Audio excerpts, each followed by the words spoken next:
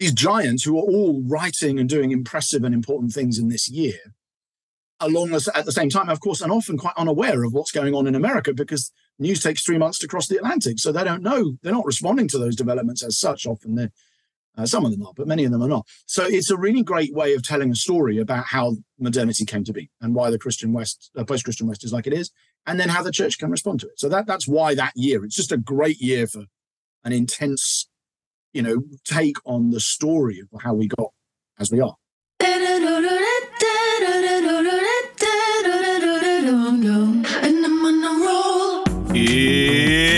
It's watering time, everybody. It's time for Apollos Watered, a podcast to saturate your faith with the things of God so that you might saturate your world with the good news of Jesus Christ. My name is Travis Michael Fleming, and I am your host. And today, we're having another one of our Deep Conversations. 1776. It's a year that is almost sacred to Americans. It's a date that's seared into your mind in our songs. We learned it in elementary school. We are taught this date really because it is considered to be the beginning of this American experiment. And if you are outside of the boundaries of the United States, you may be familiar with the date as well, because it's been taught in your history books. I mean, we're talking about the date of the Declaration of Independence, the Revolutionary War, and really the birth of a nation. These are just some of the things that I think about when I think about the year 1776. But recently, I came upon a book that really made me think about the year 1776 in a much larger way. And it was a book by a man named Andrew Wilson, and he entitled the book Remaking the World.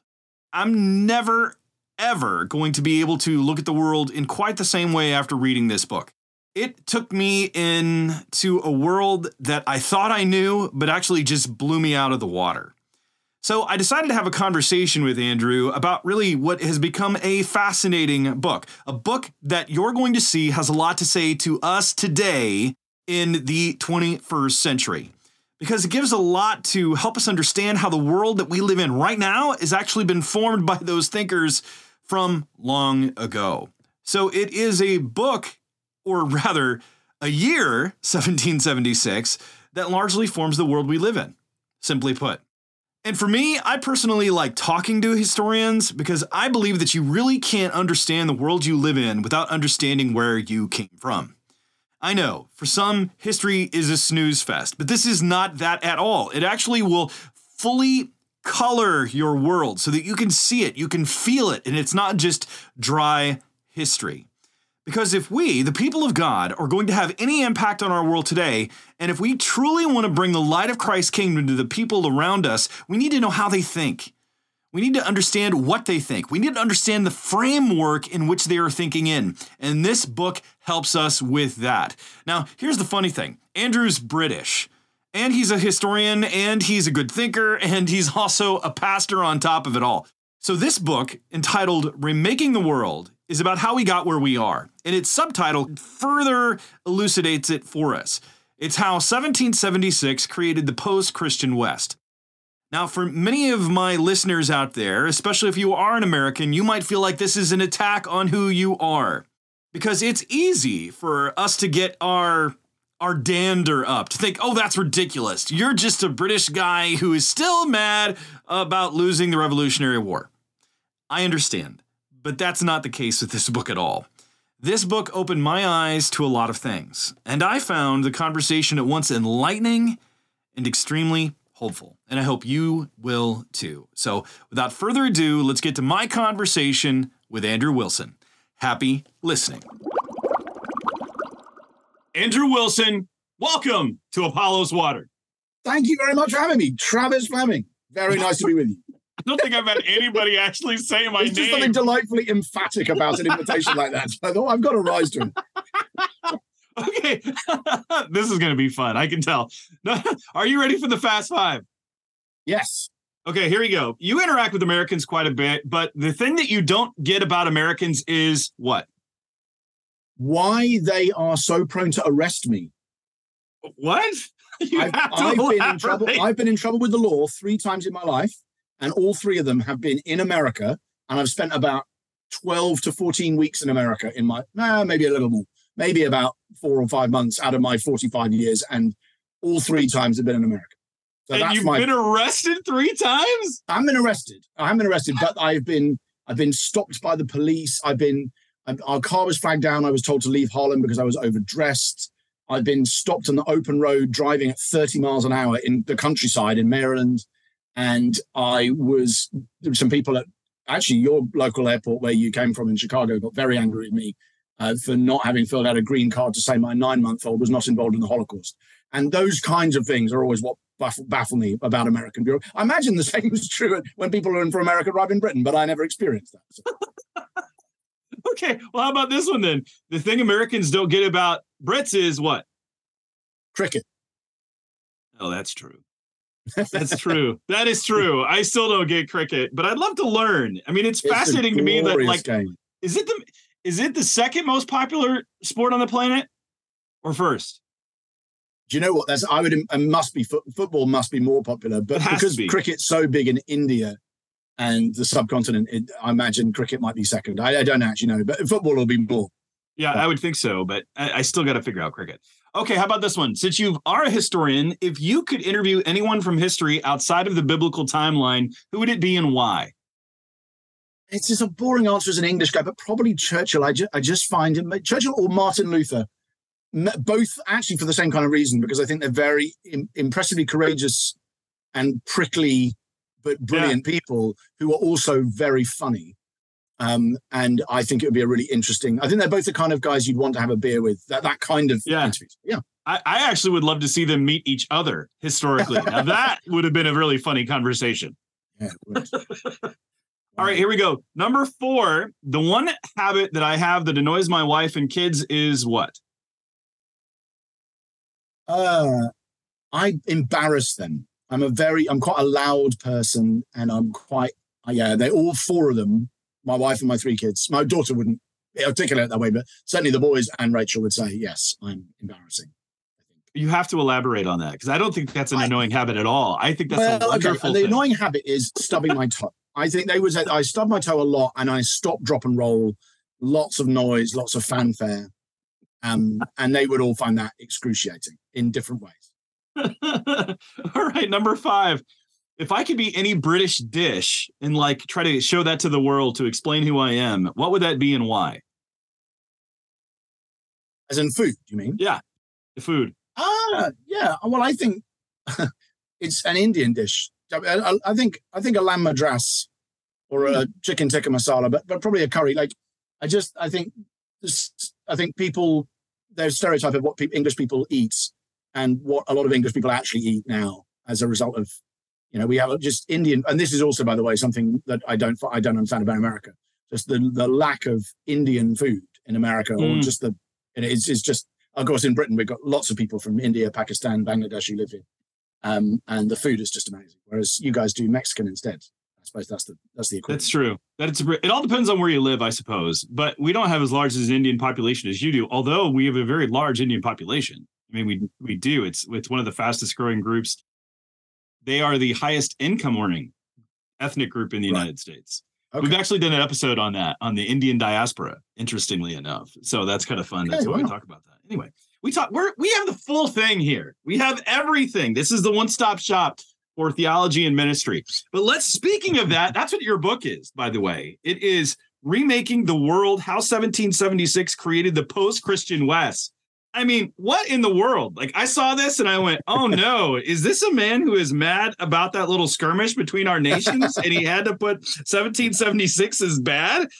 Because most Americans go, 1776? I mean, you are questioning something for an American that seems to be very, very, sacrosanct. You don't question that. And yet you have laid that out, not just in America, of course, but across Europe to say that really is a pivotal moment, a pivotal year that has, ramifications until now. Why 1776? I know this is huge because I've read your book, but there's so many different pieces in it. But what made you think 1776? Well, so the reason is because there are a bunch of huge factors, forces, transformations which have made modernity or made the world of the what I call the post-Christian West. And they examples like the Enlightenment or industrialization, economic growth, democratic government, a kind of post-Christian vision of morality, ethics, and metaphysics, globalization, and romanticism. And they're the sort of 7 different developments that I would highlight and say these 7 forces basically have made the kind of world we are. And so even the changes we've seen in the last 7 to 10 years, which have made people go, what on earth's going on here, are products of those different forces. And that's effectively half of what I'm trying to do with the book, is to say that's the world we're in. And the other half is to say the story as to why we're like that can be told, I hope, in a really nice, fun, compelling way through this story of this one year, because 1776 is not just, in fact, I don't think most of the book is not about America at all. Right. So if you said to an American, of course, they would all say, well, this is the Revolutionary War and the Declaration of Independence. But if you looked at what was going on in Europe at the time, in France or in Italy or in Germany or in England or Scotland, and actually even I've got a chapter in the book that's mainly set in the South Pacific, and what's going on elsewhere, in India, what's going on elsewhere in the world, you'd say that the economic and philosophical and artistic, even musical, the transformations taking place in and through Romanticism. And certainly if you go to a French cafe or a German theatre or an English factory or a Scottish pub, you'd find these enormously important developments taking place through names that might well be familiar to American listeners, Voltaire or Diderot or Casanova or Rousseau or David Hume or Immanuel Kant or Edward Gibbon. So people, these giants who are all writing and doing impressive and important things in this year, at the same time, of course, and often quite unaware of what's going on in America, because news takes 3 months to cross the Atlantic. So they don't know, they're not responding to those developments as such. Often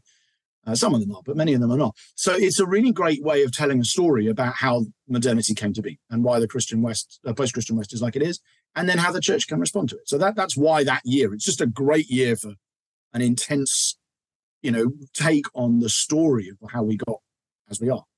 I was amazed at how many different regions that you hit, even when you started off with maps and you started going around the world saying, basically, it's not that one group was smarter than the other. You talk about resources and how each one of those was growing. Yeah. I was amazed at just the whole breadth of the book and the width and breadth. You had so many different resources. You had so many different pieces of history you were playing. I mean, you're right. The American part, I laughed in jest just because 1776 is such a big deal for us. I mean, and you do reference Paine and Benjamin Franklin and Thomas Jefferson and Hamilton, but they are themselves products of the Enlightenment itself, in this whole period. Yeah, I mean, Thomas Paine's obviously British. I mean, he comes from a few miles from my house. Like there's pubs in, if you ever go to the town of Lewis, it's a few miles from where I'm sitting now in Sussex, and the Rights of Man pub and Tom Paine, this and that. I mean, and so they are connected. And obviously what's happening in America is partly a product of developments that are taking place in Europe intellectually and politically for obvious reasons. And there is a feedback loop as well. So some of the stuff that's going on in Romanticism, the early or proto-Romanticism really, the play Sturm und Drang, which sets up Romanticism in many ways and that movement around Goethe, but the play is set in the American Revolutionary War. So there's a fusion, there's a sort of two-way exchange. Franklin rocks up in Paris at the end of the year and is connected with a lot of the characters and such. And so I wouldn't want to imply they're operating completely distinctly from each other. But yeah, the world's a big place and it's not anything like as connected as it is now. So you can tell a really interesting story about the development of the modern world through looking at what's happening in Indian cloth in 1776 or what's happening in German theatre or what's happening, whatever. So and there's lots of parts of the world. I'd love to have gone more into Russia, because it's a fascinating period in the development of the Russian state, but you just have to put a lid on it eventually. And I concluded that I couldn't fit that in. But yeah, I just think it's a fascinating year that opens up all kinds of interesting dimensions to the way we became like we are. What was incredible to me was the amount of characters that you brought in that were known, and then you evaluated by bringing in their bios. And really, you would think that these were just on the dustbin of history, but no, these are very living characters that you find that they're not so far removed from where we're at now, where we're talking about the Marquis de Sade, where you're talking about Casanova, their love lives, the scandals that were involved. This wasn't anything new. But what I really appreciated is when you talk about it being a weirder, like this is how we got weirder. And I love the fact that you use that acronym. I'd seen the weird. I remember talking with Glenn Scrivener about this. He was talking about how Glenn was just awesome. But when I went, okay, weird. And then you put weirder. And I went, wait a minute. So define that for us, what you mean by weirder, this acronym and what it stands for. You've already alluded to it, but go ahead and talk about that a bit again. So weird I've got from Joseph Henrich and then Jonathan Haidt is where I first encountered it, which stands for Western, Educated, Industrialized, Rich and Democratic, to which I've added ex-Christian and Romantic, because those are more ideological, moral, ethical components of that. They're sort of more to do with the realm of ideas rather than the realm of institutions and material factors, which is what Haidt and Henrich and others are talking about. And so, yeah, I use that as a 7-letter acronym to summarize those 7 developments I mentioned earlier. So we've seen Western, educated, as you said, industrialized. We understand the democratic. I mean, but what got me though was the ex-Christian part. That one I wasn't anticipating to see within this book, because at that time I would think, I mean, you've proven the otherwise, but I would think that there was a lot of Christians that were there at that time, and it was a huge movement of faith across the board, and it was. I mean, we know about the Wesleys and the Whitfields and that kind of thing. But what made you go, hey, ex-Christian? This actually, it's been set up to be ex-Christian all the way back in the 1700s to now. I mean, what really brought that to the surface? That's interesting. That might be the idea that has got the deepest roots for me. I haven't been asked that before.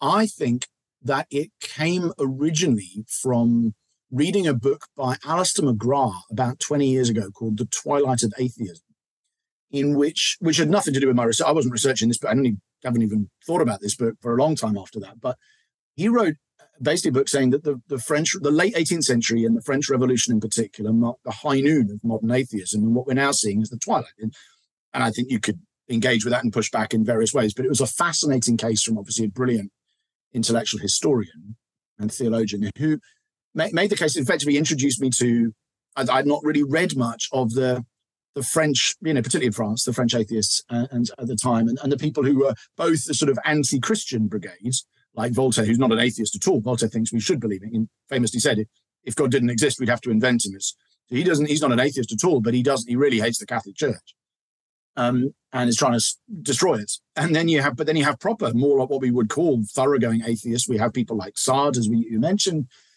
people like Diderot, Baron d'Holbach, and then people who don't quite say I'm an atheist, but they're making very anti-critical of Christianity arguments. People like David Hume, and actually in their own ways, Tom Paine and Jefferson and others. And they're all around at this point. And this is probably the most intellectually stimulating.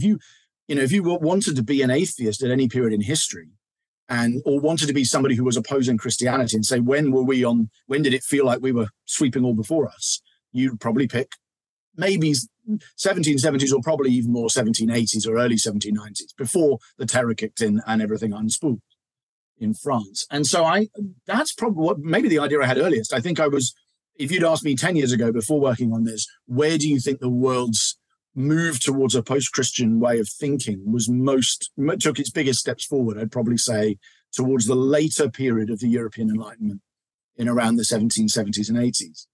And I still think that. Now, obviously, I then tell the story by trying to bring in the French side, which is very significant. In some ways, the 3 most important figures there are the ones I mentioned, Sard, Voltaire, and Diderot in different ways.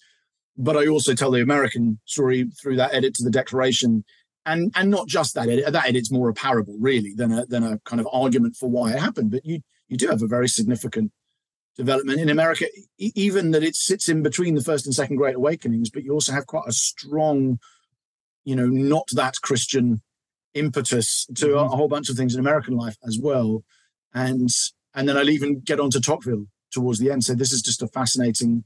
Tocqueville has really surprised me. It's like these people are very Christian and very, what I would call pagan. They've got a very pagan flavor to the things that they pursue. So, and he's trying to make sense of it. He can't quite work out how America is so Christian and yet so obsessed with this worldly material prosperity at the same time, which of course is something that as a non-American is still very striking about America now. The religiosity mingled with the sort of very material,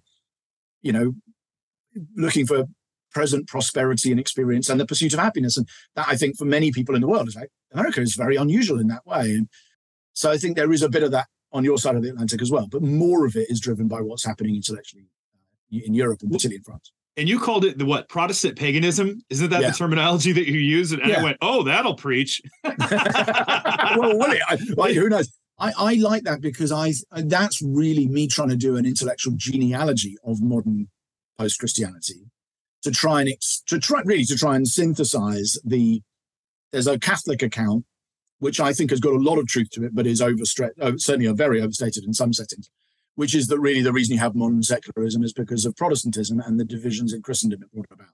But then there's another telling of the story, which is actually there's a low-level paganism that to some degree has always been here that rose up again in the Enlightenment. And I think both of those stories have a lot of merit. But I think it's actually the synthesis of the two, the sort of almost like a reaction between two elements that come together and then are catalyzed by industrialization and enrichment in particular, that caused this to the way that, but of course, that idea, that Protestant paganism doesn't trickle down into the experience of many in the West until midway through the 20th century for many. That's where post-Christianity begins. I mean, and in your country, really, a lot of that is really kicking in the last 10 years or so. Like, it's fascinating that what's happened it's taken 80 years in Europe, it's taken 8 years in America.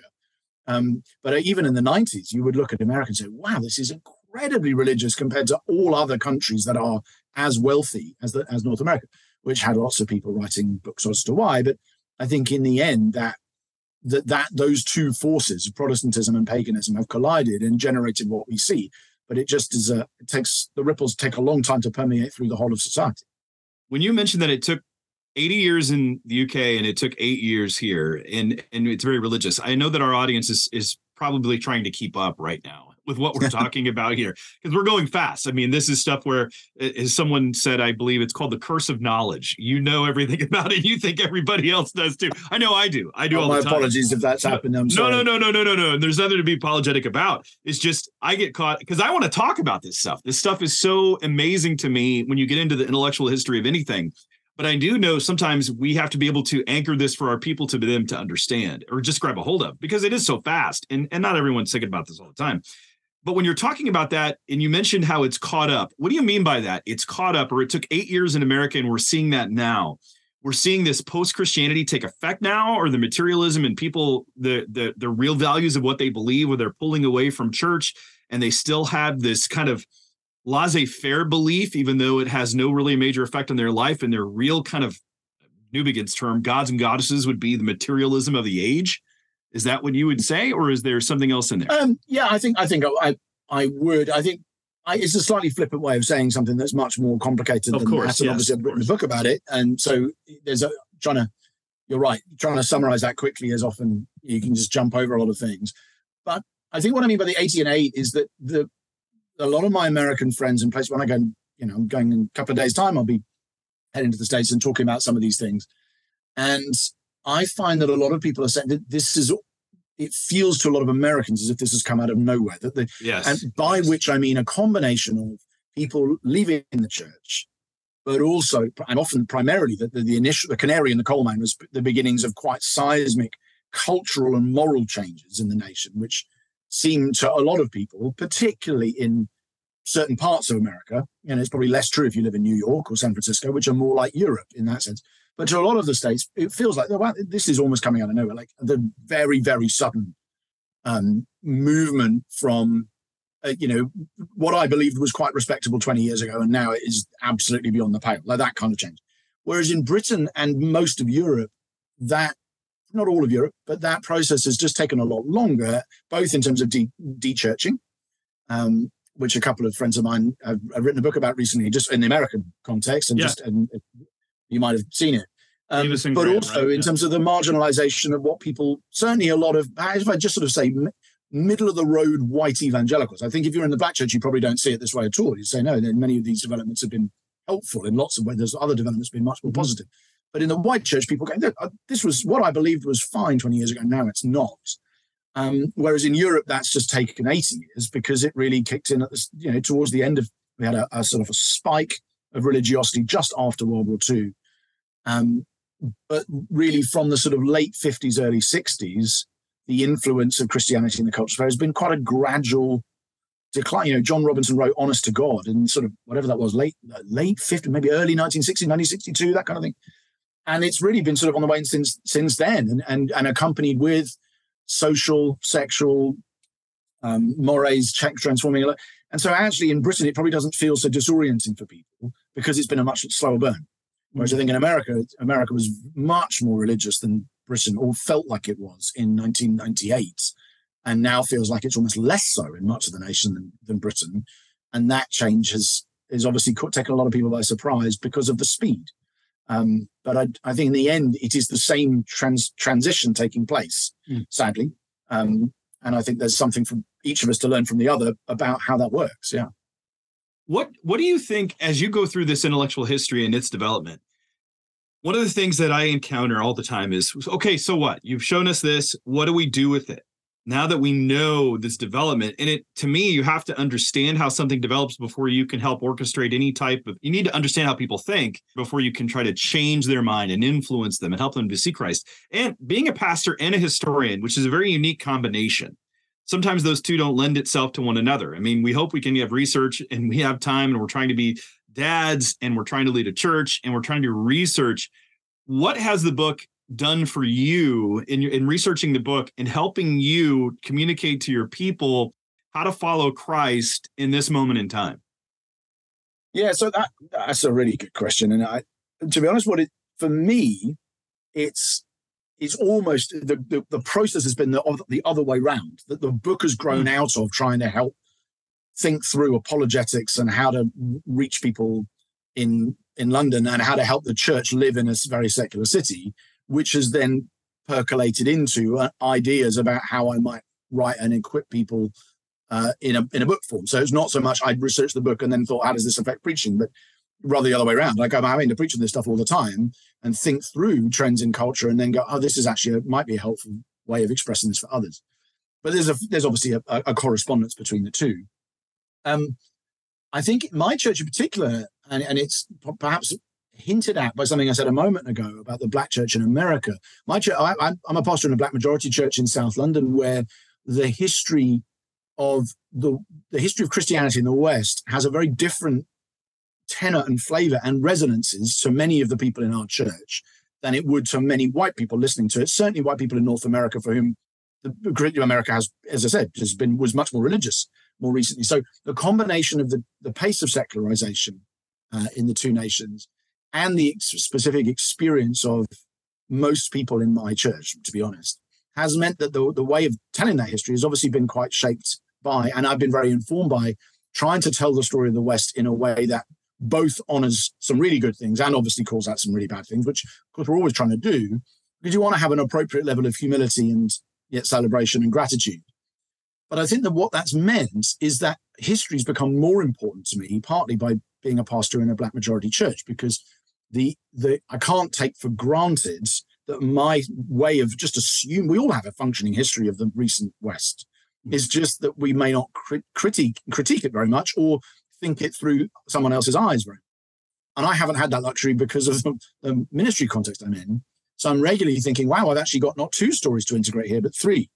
I've got the way that me as a sort of white evangelical boy brought up on isn't it wonderful what Wilberforce did and what Wesley did kind of story, mingled with a secular story, which is Christianity's bigoted and repressive, but mingled with a Black Christian story and a more, or many other people from other parts of the world in the former British Empire, whose story would be a very nuanced combination of both of those. They say, well, we're grateful for this, but this was really bad. And so probably integrating those three stories has both shaped and been shaped by the project I've worked on. And I suspect had I not had that experience in pastoral ministry, I might not have wanted to write a history book. So, but I haven't actually thought that until we're having this conversation, because I don't think I'd realized the connection in the way I'm expressing it now. But I think that's probably where the motive comes from. Well, I mean, you and I both pastored churches where there was a large group of different ethnicities than ourselves. You said Black majority for yourself. I know I had just a myriad of different nations in two of my ministries. And I remember Newbegin talking about one of the essential ingredients for a missionary encounter is the non-Western church speaking to the Western church, because those global voices perspective enables us to see it through different lenses than we can see in our own. I mean, you've already alluded to the fact that you've seen through their eyes that the history had some good and some bad. We often think, like you said before, it's good, or even going back in time, oh, the good old days. Well, if you were African American or you were a woman, it wasn't always a good history. So there have been great advances, but yet implicit within Western civilization, while we are beneficiaries of it, are some huge negatives, as you've alluded to. What have those done to act as blind spots for the reality and the validity of the gospel in our moment? What are the things the church got wrong make it much harder for people to believe the gospel now? Oh, yeah, we lost a credibility problem. Yeah, an authority problem. Yes. So, there are some very obvious ones. You wouldn't need me, and don't worry, an English guy's not going to give you a lecture about slavery or anything like that. But that obviously is a big factor in Britain, and even a lot of the colonial legacy that didn't necessarily involve enslavement, and a lot, which I talk about in the book, that actually, even when it looked ostensibly like we were sort of trading or whatever, we set up under the auspices of saying we're just trading, but actually it's very, very exploitative. I remember seeing people crying about giving Hong Kong back to China in 1997. And obviously that's been very complex, and that a lot of people from Hong Kong come into my nation in the last 2 years as a result of what's happened there. But that, of course, has a history going back to the 1840s of British gunships just sailing up and saying, right, okay, we're going to force you to trade with us and we're going to take this stuff in. So lots of that stuff around the world. But in our own nation, I think it compromised our, much of the church's moral authority. I don't think I don't think that the church is uniquely responsible for those things at all. In fact, often, to the extent that there was anybody critiquing and objecting to what the empire was doing in my country, that was coming from a section of the evangelical church, or it was robust critique, and of course, increasingly as the time went on, from people, formerly enslaved people, who were critiquing. So that a lot of that I talk a lot in the book about Olaudah Equiano, who's an absolute hero, and white believers as well. So there's lots of that coming from the Christians. I don't blame the church for all of the sins of empire, and I don't blame empire for all the problems the world faces today. But clearly, that has created a significant credibility problem for the church now, even sometimes in areas where it didn't create the same problem 150 years ago, which is strange, but that's how these things have played out historically. And I think it's just to expose the reality that, I quote, as many people do, Upton Sinclair, it's very difficult to get a man to understand something when his salary depends upon him not understanding it. And that's not only true of people who are not believers, it's true of Christians as well. I think the church did a huge amount of good in the period I'm writing about, and still does, of course. That's why I'm a pastor. But I think you just have to own these are the ways in which it was very ambiguous and complex, and particularly when the church or individuals in the church have nearly untrammeled power, the level of trust you can place on individuals to do the godly thing diminishes the extent to which those accountability structures are removed. And I think that's what we are seeing now in a lot of what's shaking through the church in abusive leadership. It's what we saw in the 1840s or the 1770s or whatever, many, many other periods. And so I think it's not to say, oh no, the church is no better than anyone else. I think it's just to say, no, the church, individuals who follow Jesus still need the same protections from their own sin and accountability structures to prevent them from exploiting other people. And that's not something you're immune to just because you are a Christian. And I think that's as I say, we're seeing that in our own day just as well. And so for me, one of the benefits of a book like this to say, wow, people who love the Lord and are brilliant on this issue have massive blind spots here. And of course, we still do. And I think, sadly, we're seeing much of the impact of that in our own day. We are seeing the impact of that in our day. I know I had, as a guest not too long ago, Russell Moore, a theologian in America, writing about the losing our religion. And we talked about we have a credibility crisis. We have, there's so many different areas that he named. And that's true. I mean, we can see this across the board. We can see where the culture's at. We can see the arguments. We experience the conversations, the lack of trust, the labels. I was surprised at how much of that was also going on in the 1700s. That was a shock to me. I thought it was more of a recent development, and it wasn't. There were people at the time, as you said before, that were standing up against slavery, that were standing and against hypocrisy, that were going through all these different pieces, and that were, even in the colonialization aspect, were appalled at some of the exploitation that was going on, as you alluded to, missionaries and priests calling for that. I do know in talking to a lot of different people, as we're assessing where the modern era is right now, some are saying, okay, I got it. We've got all these historical issues. We've got systemic issues that have gone on. But where is there hope? Where can we see the church doing good? And you said, I wouldn't be a pastor if we weren't doing good. Where do you see the hope now? As we've identified some of these issues historically, we can't change the past. So how do we go about living in the present? And where do you see hope now where people are actually doing good in a way to build credibility as a bridge for the gospel? So I think the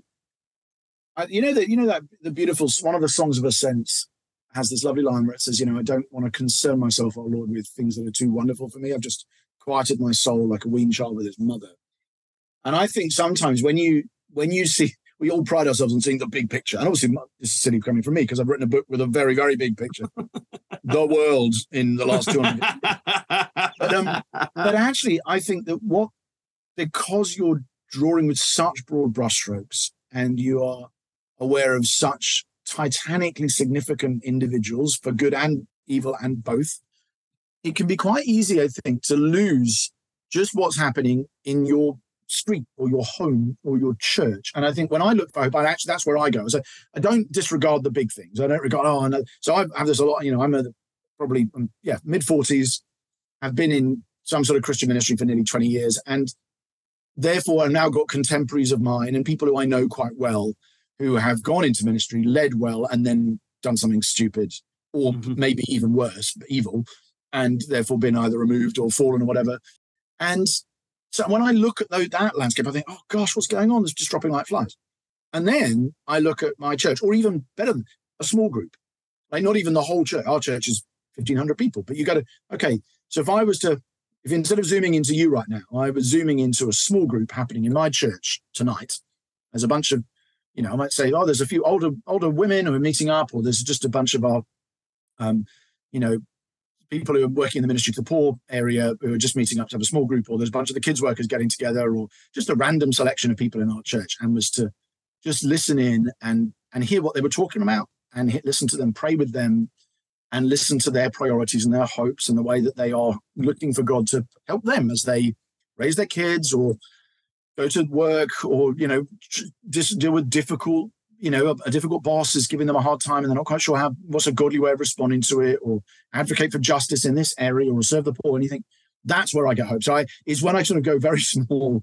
It's a bit like when, those tweets every now and then someone says something silly about pro-lifers and goes, pro-lifers just care about the issue, but why don't they just adopt some kids? And then there's this whole mass hundreds and hundreds of responses underneath going, well, I do this. And I've seen a number of those do the rounds. There's another one a few weeks ago. And just the thousands upon thousands of Christian families who are going, yeah, I'm looking after a special needs child, or I'm adopting this, or that's how I am doing. I'm wanting to see the kingdom is like yeast. It's hidden in a loaf. Most people don't see it, grow very gradually.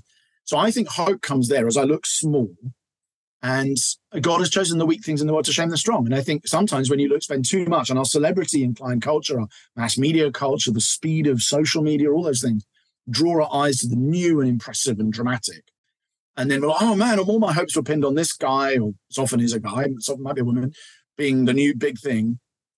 A friend of mine rang me yesterday. I don't know whether this is okay, I'm just kind of share. I'm an external processor. It might be stupid, but he rang me yesterday and he'd seen the article written about me and Rachel and the Gospel Coalition. He knew I'm going to this event next week to preach there.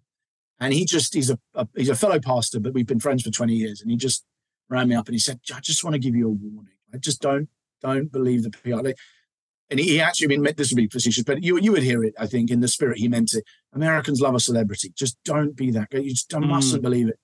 And it was so good. And it was very warm and not intense and heavy, and he loves me and I love him. But it's like this, you got to keep things small and not. Now, that doesn't mean I need a large church and I want my book to be read by lots of people and I'm happy to speak at big conferences. So I don't despise those things either, but I think when I look at the big, I go, oh, there's so much scope for disappointment. And when I look very small, what's happening in your street or your home or your meal table or your small group, then there's a lot of reasons to see, wow, look what God's doing with people you've never heard of. That's an encouraging word, especially in our moment right now. I think you're right. Americans, especially, do Brits not love the celebrity as much? And this is why I said hear it in the spirits and I think we do too. I don't think we're any better than anyone else, but I do think that probably the celebrity culture in the church is a much bigger risk in America. In Britain, the only reason we don't have a celebrity culture, not because we're more humble than anyone, it's just because there's not enough Christians or money to make it feel like a celebrity. You know what I mean? It's that rather than that we're somehow more pious. I don't think we are. What do you think culturally, as you said, you're leading a church, which you said 1,500 people. That's quite large. I don't lead the church, actually, no. And this is one of the reasons I have time to write a book like this. I'm called the teaching pastor, but the senior pastor is a friend of mine. We have a big staff team. And so I do more preaching, but I don't lead the church. But I mean, even then, writing helping to be on the leadership team, to develop sermons and write a book. I mean, how long did it take you to write this book? Well, so 3 years from the start of the project to publishing it. 2 years of pretty intense work, but then it would have taken longer. But that was the only benefit. I hated lockdown. I'm not a fan of lockdowns at all. They were pretty long in Britain, but that was probably for me the silver lining was that I think lots of things I would otherwise have had to do, I just couldn't. And a lot of the time I couldn't even barely leave my house. I was sitting in the room I'm sitting in now, surrounded by books that are all around me as I'm speaking, and there are lots of the ministry things I would like to do, including driving up to London or whatever. I just couldn't do. So probably, 2 years, but I think it would have been 3 or 4 years if it hadn't been for the lockdown. What's been the response of the book so far? Yeah, I've been really encouraged. I mean, this has only been out, I don't know, what is it? Officially 2 weeks, I think. I'm very encouraged. I think probably I've written enough books to know that the initial responses you get are often the positive ones, because people who are very enthusiastic about the book and are likely to like it have often ordered it online, and before they've heard about it, they want to talk about it, and then they buy it and quickly read it and say, I love this book. So that's not necessarily representative of everything, but I have been really encouraged, particularly in the States. I think the sales will be dramatically more in the States than they are in Britain. I don't know what they'll end up, but also I think the feedback, I think the kind of questions you're asking are reflective of they demonstrate, I think, the extent to which that the things I'm talking about are hopefully answers to questions that Americans are asking more than they are to questions British people are asking, which is partly to do with the history of the year, but it's partly also to do with the discussion we had earlier about the pace of change. And I think that probably the appreciation of and the need for integrated history in the American setting. So I think it's in Britain. I think plenty of people have gone, I'm really glad it's come out. I've heard good things about it. I haven't got around to it. Whereas in America, I think there's more of this is one of there's lots of others, but this is one of those books I'm hoping is going to really help me make sense of our cultural moment. And I'm really grateful for the response that it has had, and really stimulating discussions like this make me feel like, okay, I think there is a place for this. It's found a voice in the market out there, but yeah, we will see. It's probably much too soon to say. Well, I was chatting with Mark Knoll, and we were just talking about books on the horizon, and he made sure to highlight your book. So he was very kind about it. And that was a massive encouragement, because obviously I have a huge respect for him. But I think we will see. But it's I'd love it to spark some discussions and some debates, which perhaps I can't even foresee what they would be. But help people think. And I also want it to be really fun to read, because I just think it's a good story. I think it's just the kind of thing that even if you weren't particularly going to take application, you might go, that was really interesting to hear about those things, because these characters are fascinating and what they did really matters. Well, how you brought out different stories. I mean, even as you talked about the Endeavour and uniting that to the space shuttle, or how you bring out different people with even Mary Shelley and talking about the original title of her book. And then, I mean, you have this way of bringing out the punchline. And I started figuring that out as I went. I'm like, okay, he's going to introduce something here. Here's the punchline. I'm like, okay, who is this? And but you brought life to a lot of different characters that I would have considered not together. I mean, they were really disparate across the board, but you brought them together in ways that it was a cohesive whole, to see how this mentality wasn't just with one person. There's several different people that are doing different events at the same time that have all trickled down to this current moment. And it's causing us to go, wait a minute, how do we refigure this? How do we notice this? Because I know when we talk to people, and our focus is on helping people with their missionary encounter with Western culture, they want to say, well, what's bad? Western culture has done all these good things, and it has. There's great advances medically, technologically, educationally. Yeah. All of those things are wonderful, wonderful things. But one of the things that we've noticed and I've talked to this to several people, is when we talk about going on mission or we go to a mission trip, let's say, we'll talk all the time about going to Haiti or Guatemala or Uganda, places that are predominantly Christian, but we don't go to Japan, which is, predominantly not one of the most unreached countries in the world. It's because we don't know what to do. Yeah. We don't know what to bring because we've so equated modernity in the Western culture really with Christianity that we don't know how to separate them. We don't know how to make it understandable. Insightful. It is making it very, very difficult, but it's good to untangle this. And it makes me stop and go, as you're interacting with people from the non-Western world that have living now in the Western culture and maybe for a couple of generations, just with the rise of, the British Empire, and it's the sun never sets on it, of course. And I remember hearing Ray Bakke, who was an urban missiologist years ago, and he was talking about how many different people from the British Empire were moving back into London. And he said not too many of the white Londoners, as he was writing, this is in the late 90s, he said, don't like that. And he goes, well, I call this the Empire Strikes Back syndrome. Yeah. But you're seeing just a shift culturally across the board. It's not just happening in the UK. We're seeing with the world refugee crisis, we're seeing more people move. God is doing something that's absolutely incredible, but still in the backdrop, and everyone wants, in many respects, is the Western cultural ideal. They want that prosperous life. They want that comfortability, but with that comes its own form of idolatry. And how do we root that out when it's part and parcel of every single one of us? And how does the Christian message really take root, and can we separate them? Those are the questions.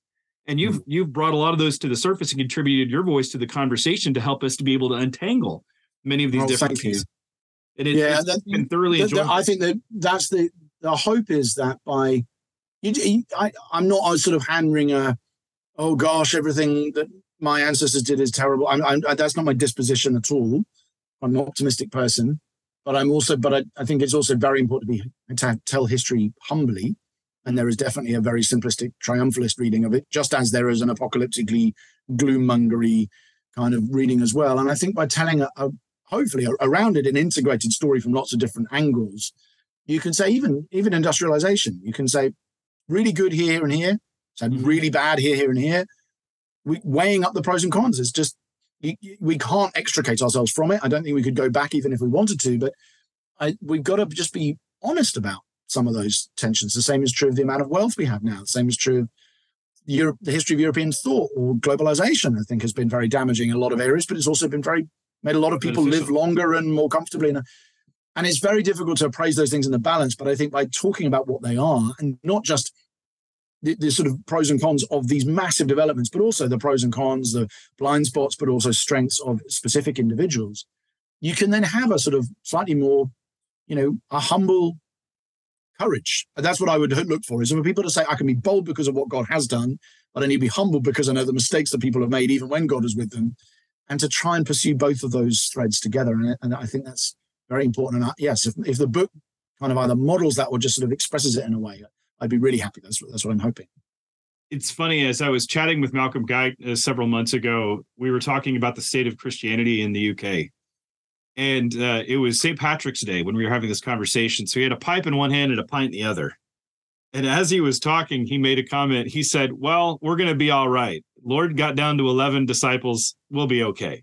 If we get down to the 11 last Christians, God, we don't need to wring our hands. I think part of the reason is that there's been a loss of cultural familiarity and power within that, as well as cultural capital that has been lost, that is no longer there. And I think we have to rethink and understand what power we are looking for. What are we trying to do to communicate and transmit the gospel in an effective manner so that people might be participants and understand who Jesus is, but to see themselves within the kingdom and how to flourish in the middle of that.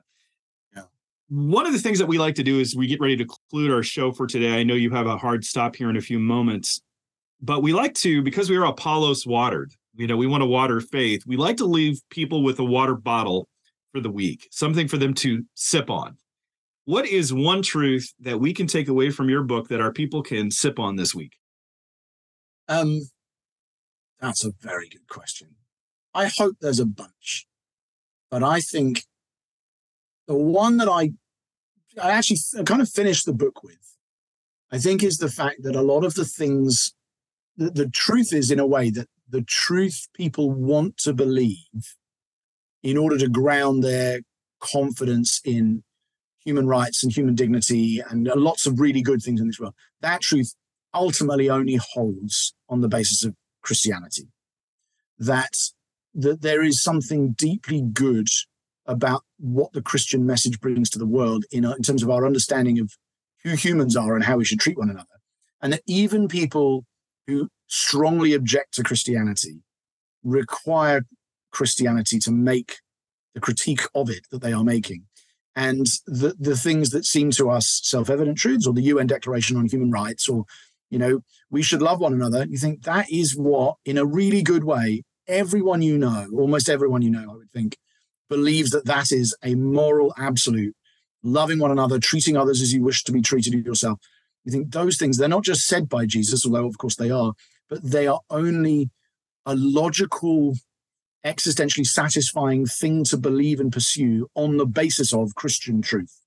It doesn't make sense if you hold to an atheist, materialist, exclusively evolutionist account of the world in which we started as goo and now we're this. And actually, there's no reason to ground. You should love one another. You should include people who are not like you. You should pursue diversity. You should be kind. But all of those things that people rightly prize in our world, they're actually only things that the only moral basis, the only philosophically reasonable basis for saying you should do them is that God, we have a creator who loves us and he made us in his image, and he came to earth to live like us and die the death of a slave and rise again and inaugurate a new world, which is going to be better than this one. And those are the truths that you need to undergird the things that people put on their yard signs or their bumper stickers, or even that they're waving as they walk through a pride parade, or put on a notice board at work, or whatever it is, that actually the undergirding convictions that provide the substance for those claims is Christian in nature. So basically people around you want to believe in Christianity.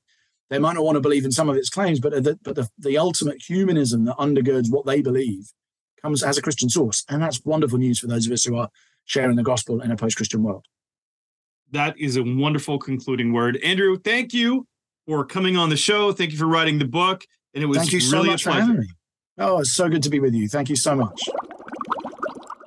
The world certainly is getting weirder. I love that acronym, don't you? Can you remember it? Let's try it together. Western, what's the E? Educated, good. I is industrialized. R, rich. D is democratic. E is ex-Christian. And R is romantic. I'm so proud of you for remembering some of them. Well done. Kudos to you. I actually really enjoyed this conversation because it helps us to understand how the world that we live in has actually been formed. I was watching a video the other day by Tim Keller, and he talks about living in a person's frame, understanding how they think within their frame. Like every one of us has like a frame of reference, a frame of thinking. And rather than come from the outside and proclaim something that they don't know, that's foreign to them, they usually shut down. But if you help them to understand how they're thinking and find the holes in their thinking according to the frame they already have established, well, that makes it easier to share the gospel. That's why we brought this episode to you. We want to help you understand the frame that many people are already thinking out of.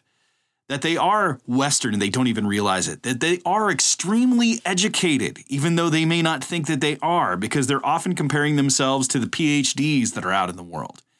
How we are industrialized, and we've been shaped by our industrialization. How we are rich, especially when you look at the rest of the world. How we are democratic in how we go about things, how we make decisions, how we look at the world. How our world is becoming increasingly ex-Christian, and it is very romantic. And when we understand this frame that people are living out of, the story that they are trying to find themselves in that gives direction to their lives, we'll be able to speak to them about Jesus clearly and truly within it. And we'll find that we have won them. This isn't an easy exercise to do. In fact, for many of us that are a part of the Western culture, we don't even realize how much it has already shaped us. But it has. And the more that I look around the world today, the more I think the challenge of sharing the gospel within this frame becomes so much more important. See, that's what God has called us to here at Apollos Watered. He wants us to help equip and encourage you in your missionary encounter with Western culture. And see, missionary encounter, that's what it actually communicates, this idea of confrontation.